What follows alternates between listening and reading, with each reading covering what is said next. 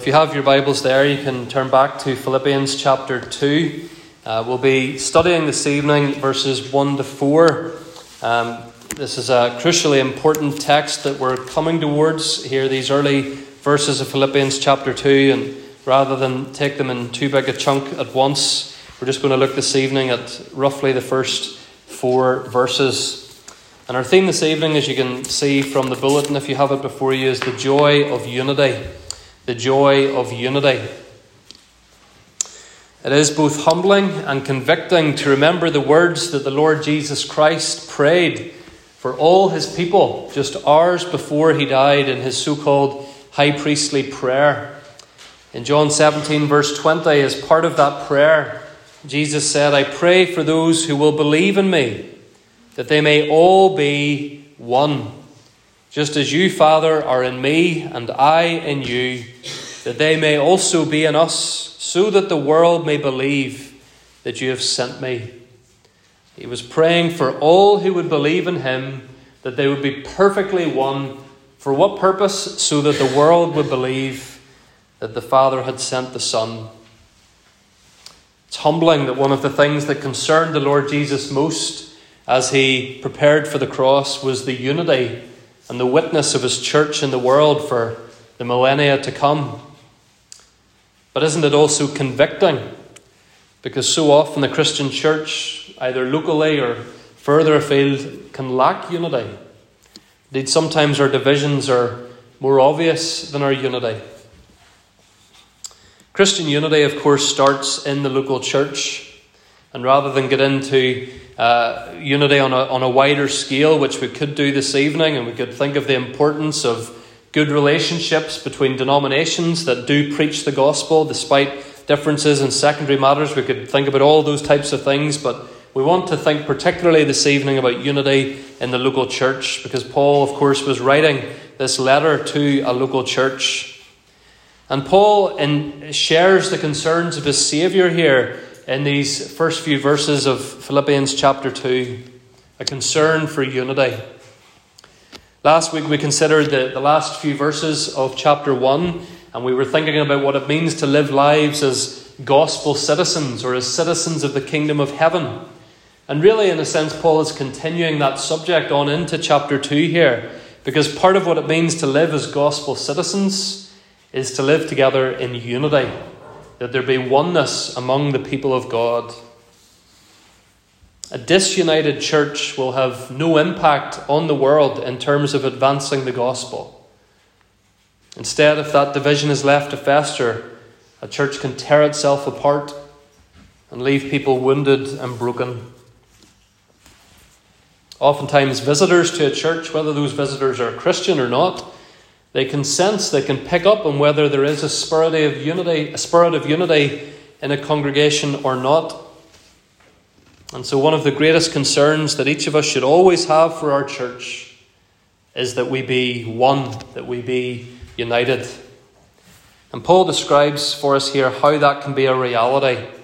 And just to emphasize again, really the first 4 verses here, we need to have the rest of the passage in mind at least. We'll come to that passage next week, God willing. But Paul is headed towards a great description of the humility of Christ and the sacrifice of Christ. And it's with that in mind, it's with the example of Christ in mind, and with the concern of Christ in mind that I just shared with you from his prayer in John 17, that we think about this subject of unity this evening in Philippians 2, 1 to 4. So let's think first of all this evening about the power for unity. What is it that even makes unity possible? The power for unity. Look at chapter 2, verse 1. Paul says, "If there is any encouragement in Christ, any comfort from love," and so on. Now, in a sense, I think our English translations could, if we didn't understand properly here, they could mislead us a little bit, because that word "if" can make it sound a bit uncertain here, that Paul is speaking about things that might not be there, that might not be available to us. If there is any encouragement, if there is any comfort from love. And you might think, Paul, is he talking about things here that might exist or might not exist? Well, in fact, what Paul's saying here is that these things do exist. that there is encouragement, that there is comfort, that there is participation in the Spirit and affection and sympathy. He's saying that these things are available to believers. They are available to the church. He says there in verse 1, if there is any encouragement in Christ. The word for encouragement there is also where we get one of the descriptions of the Holy Spirit.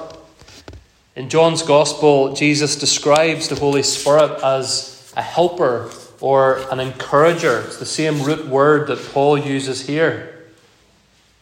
So there's one thing that Paul says all Christians have available to us. We have the encouragement of the Holy Spirit. If you're a Christian, you have the Holy Spirit dwelling in you. It's the whole reason you are a Christian, is because the Holy Spirit has birthed new life in you and has changed you. And so there is supernatural, powerful encouragement available to Christians that will unite us together. Paul also says there is comfort from love.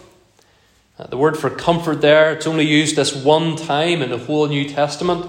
It's a word meaning very deep affection, a deep tenderness, a deep gentleness. This is a unique love, a unique tenderness that again is only found through being united to Christ by faith.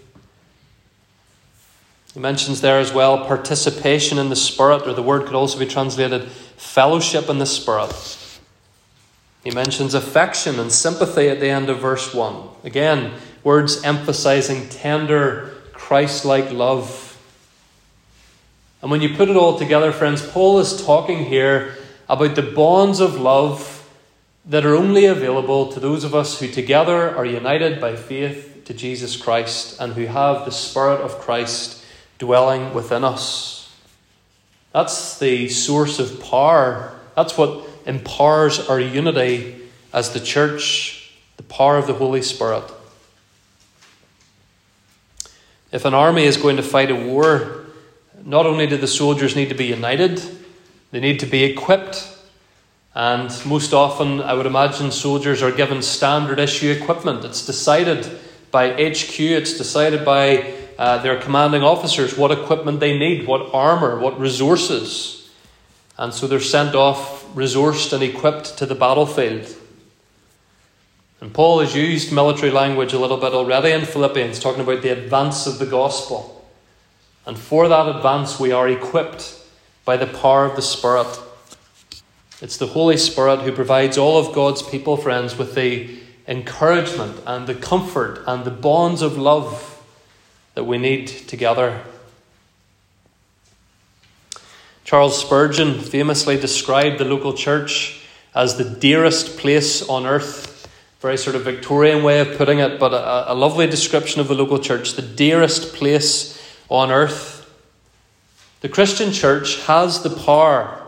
It has the power to be the most tender, loving, sympathetic place on earth because we have the power of the Holy Spirit. The same Spirit who anointed Jesus. The Spirit who empowered Christ in his earthly ministry. If you want to look at the impact that the presence and power of the Holy Spirit can have upon you, upon us, the church, we only need to look at Christ. Remember how he would reach out and touch the people that no one else would touch with a touch of love and friendship and care. The lepers, the paralytics, the blind.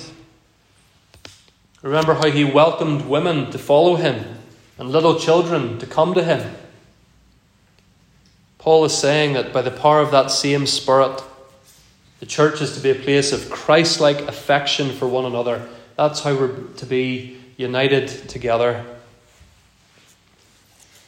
And so this should be a constant prayer point for us, friends, as we pray for our congregation, that we would make use of the power available to us to be a united body of Christ-like, Christ-honouring, Christ-proclaiming believers.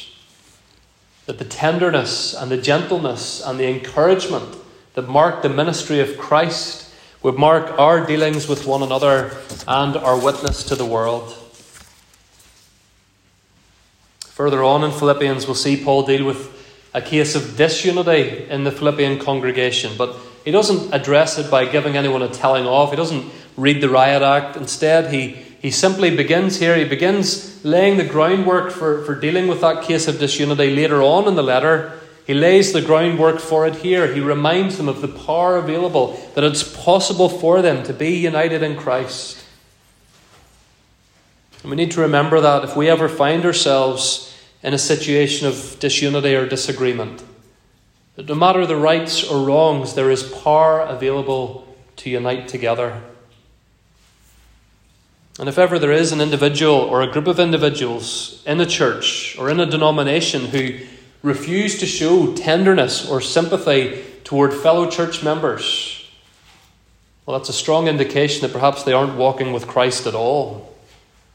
Because a true believer will make every effort to live in unity with their fellow Christians.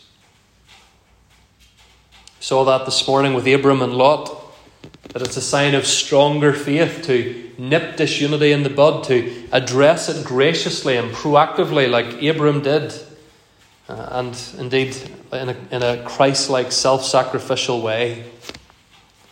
Now this may at times mean that Christians have to agree to disagree. Denominations exist, I believe, for a good reason. If in clear conscience we simply cannot agree with fellow believers whom we love, who preach the same gospel we do, but our convictions regarding Scripture in terms of, for example, what it is we sing or who gets baptized in the church, those types of things, we have to graciously agree to disagree. We go our separate ways to some degree, but we do so in a spirit of love and respect. But nonetheless, friends, insofar as we're not disagreeing over doctrine, or we're not disagreeing over what should be preached, there needs to be every effort made to use the power available to us in the local church to unite. Not to be quick to complain or to grumble or to hold petty grudges, because none of that is Christ-like. Instead, we're to make it a point of prayer that we grow and strengthen in our unity by the power of the Holy Spirit at work in our hearts. And so there's power available for our unity. It's the power of the Holy Spirit. But secondly, Paul then highlights, and I've already begun to touch on this, but we need to think about the threat to unity. What is the biggest threat to unity in the local church? Well, look what Paul says in verse 2, first of all, just before we come to that threat. Look what Paul says in verse 2. He says, "Complete my joy by being of the same mind, having the same love, being in full accord and of one mind." So notice again there the theme of the letter, joy. Paul says it's a joyful thing. The psalmist says this as well in Psalm 133. It's a beautiful, it's a good, it's a joyful thing when there is unity in the church. It strengthens the church. It commends the church to the world. Now, of course, when he talks about being of the same mind, this is a little bit of a detour, but when he talks about being of the same mind and having the same love, he's not saying that as Christians we all need to just become clones, that we all have to have the exact same opinions and ideas about everything all the time. But what he's talking about here is that whatever our various personality types, whatever the different ways in which we approach different issues or subjects or concerns, whatever the different gifts and ministries that we have, that we express them and invest in them all for the same ultimate purpose, which is to build each other up and to advance the gospel. To advance the gospel. Paul's talked about that earlier in the letter. It's the ultimate aim of everything we do as a church. So I was mentioning at the AGM that those 4 boxes that we should be able to put everything we do in church life into, well, ultimately all of that can come under the witness of the church, that we would advance the gospel in our time and place, that the good news of Jesus Christ would go forth. The church must be united for that to happen. And that being the case, considering all that's at stake here, the joy of believers, the witness of the church to the world, Paul warns us about what the biggest threat is to the unity of the church. Look at verse 3. "Do nothing from rivalry or conceit, but in humility count others more significant than yourselves. Verse 4, let each of you look not only to his own interests, but also to the interests of others. Paul has stated it positively, first of all, what we should aim for by the power of the Holy Spirit. Encouragement, sympathy, fellowship, unity. But now, in a more negative way, he says what we're to avoid. Do nothing from selfish ambition or conceit. And his choice of words there is interesting. If you look back at chapter 1, verse 17 briefly. Chapter 1, verse 17. Paul here talking about his opponents in Rome, he says, or further afield even, he says, the former proclaim Christ out of selfish ambition. It's the same word that he uses here in chapter 2, verse 3, selfish ambition. And this can sometimes be, it's translated rivalry in some of your translations in chapter 2, verse 3, but it's the same word as was used in the original in chapter 1, verse 17. Rivalry, selfish ambition. And this can sometimes be very subtle in the church. We thought about this a little bit back in chapter 1. The church members can sometimes do very good things for entirely wrong motives. Preaching, even preaching, as Paul says there in chapter 1, verse 17, can be done for no other reason than to be seen preaching, or to have the experience of people listening to you. Serving in other ways, hospitality or children's ministry or whatever else it might be, it can be done for no other reason than to be seen to do it. Or even in a more nasty way, to just stop someone else from doing it. I'll do it because I don't really want that other person doing it. This kind of thing can destroy churches, friends. One of the worst aspects of what is tragically known as the worship wars in the last 40, 50 years in evangelical churches and cultures like ours, one of the worst aspects of it has been the division that it has brought into churches. Splits over what kind of music the church should be using, or what kind of instruments, or what words. Never mind what Scripture commands about these things. People push their agendas for these things, and can lead to churches holding different types of services for different types of age groups, or just people leaving churches altogether, often for no better reason than for selfish ambition. Church members can fall out over who gets to lead certain ministries, whether it's children's work, some kind of event in the local community, whatever it might be. Again, sadly, the only reason some people might put themselves forward at times for these tasks is selfish ambition. We read from what John says in 3 John verse 9. He says, I have written something to the church, but Diotrephes, who likes to put himself first, does not acknowledge our authority. Someone who refused to submit to the authority of the apostles and the elders because they were more concerned with their own agenda. This is entirely the opposite mindset, friends, of Christ, as we'll consider more next week, God willing. The word Paul uses there in verse 3 for conceit, it's maybe in some of your translations it's translated vain glory. And it really means glory that doesn't exist. Imagined glory. That's what conceit is. It's imagining that I deserve some of the glory, some of the attention, some of the praise that I'm not getting or that someone else is getting. That my gifts deserve to be recognized. And Paul says that's foolish, that's vain glory, because in the end, when Jesus Christ returns, only God will get the glory and only God will deserve the glory. So friends, this is the biggest threat to unity in any congregation. It is the lingering selfishness in each of our hearts. The lingering selfishness in each of our hearts. All of us, no matter what gifts or responsibilities we have, we need to ask ourselves, am I serving in my church with the right motives? Do I think I'm superior to anyone else? Am I serving out of a genuine concern for the needs of others? And again, just to emphasize here, this is not to say that there are never, in a sense, good differences of opinion. The need to sometimes discuss things. In your session or in your diaconate at times there are differences of opinion, and they're talked through and it's discussed and thought, well, what's best here?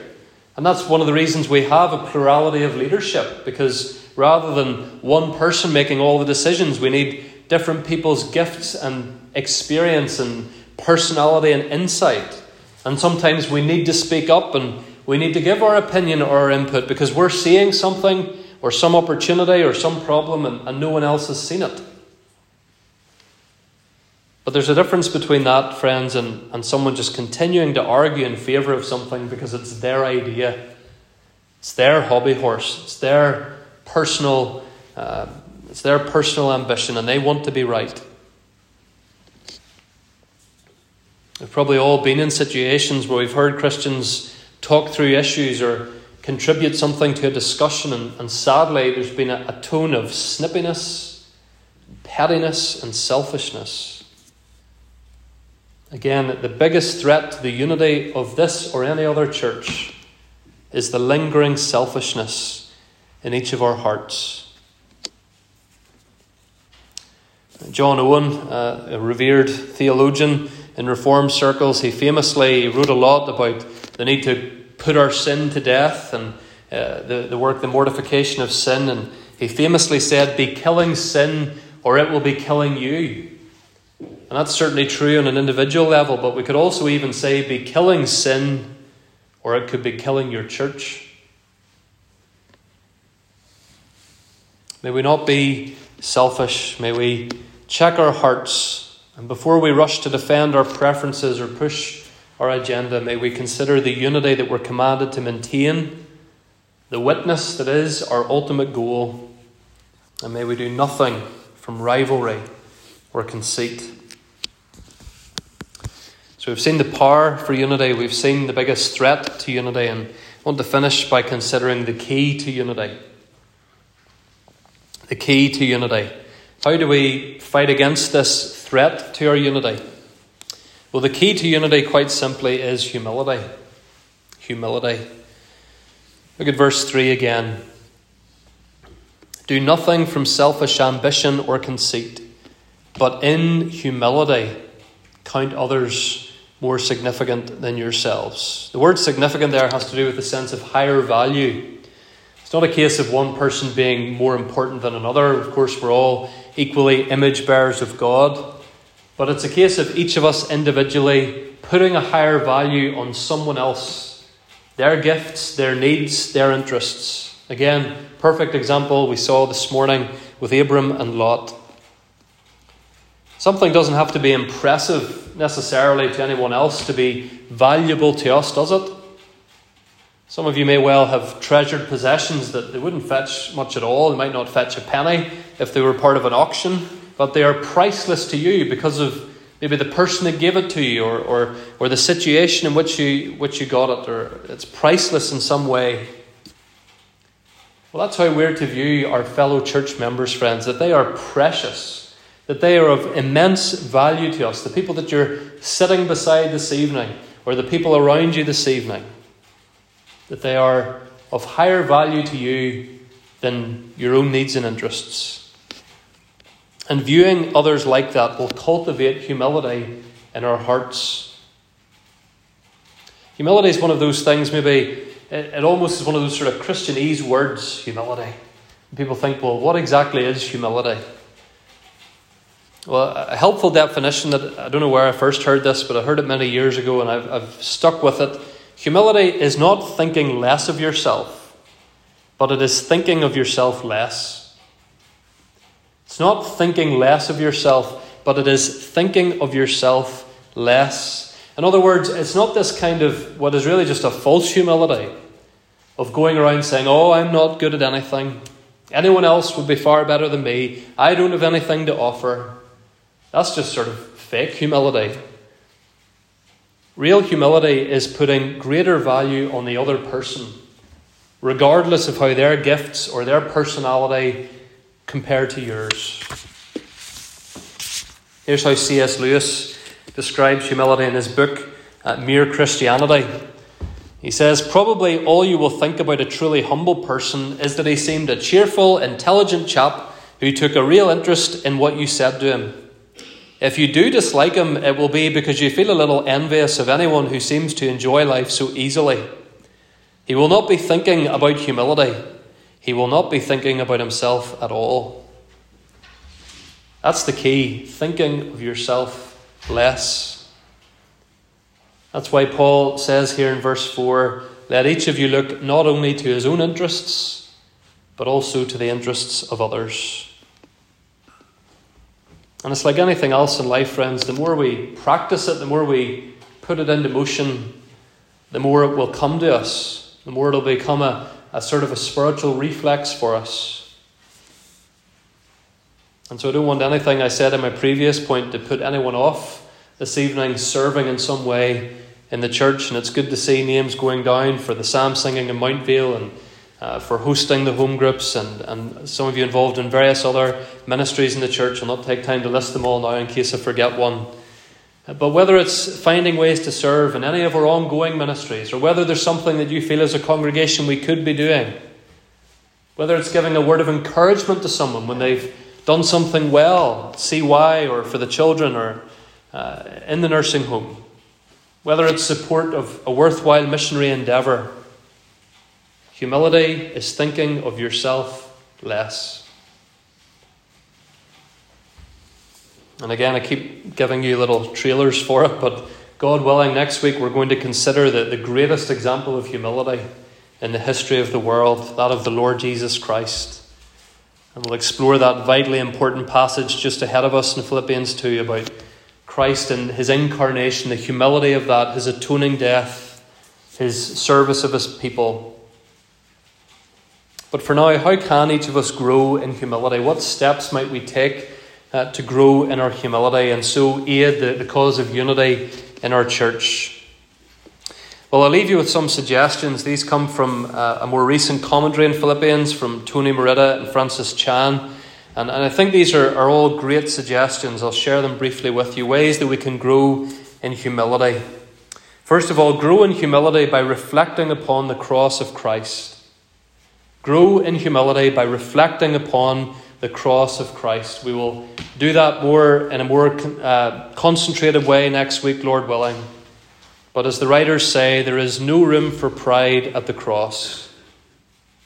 There is no hint of pride. There is no hint of selfish ambition in what Christ suffered at the cross. Naked, tortured, abandoned, hated. An act of complete humility. The writers say there we see the holiness of God, the sinfulness of man, and the grace of our Lord. Our next communion season isn't far away in the Lord's timing. And each communion season is an opportunity to reflect upon the cross of Christ. Each Lord's Day is an opportunity to reflect upon the cross of Christ. Maybe find a helpful little book, something easily read, but that provokes you and causes you to further appreciate what Christ has done.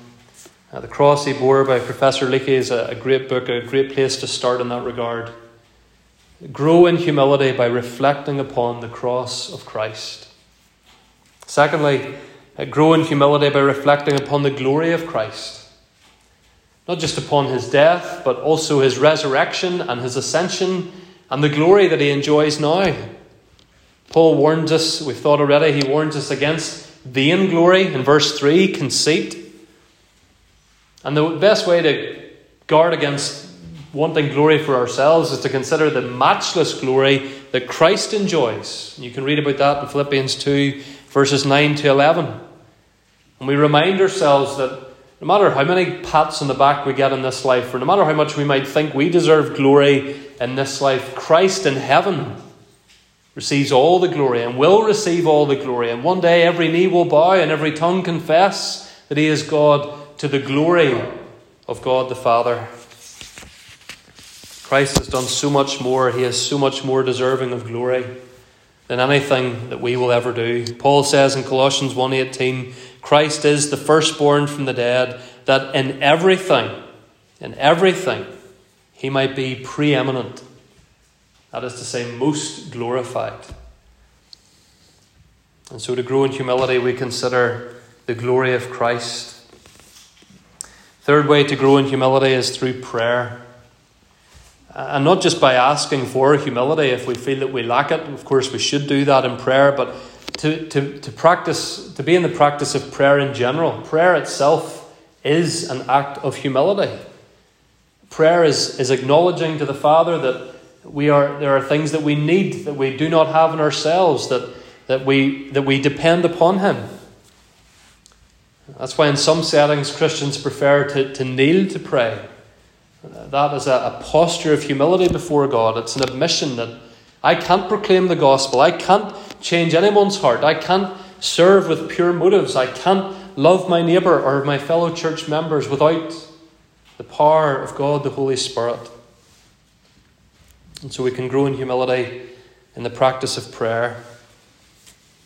And then finally, and we've already talked about this, but grow in humility by serving others. Serve in quiet, unseen ways. Sacrifice your own interests for the needs of the church family or the church's mission.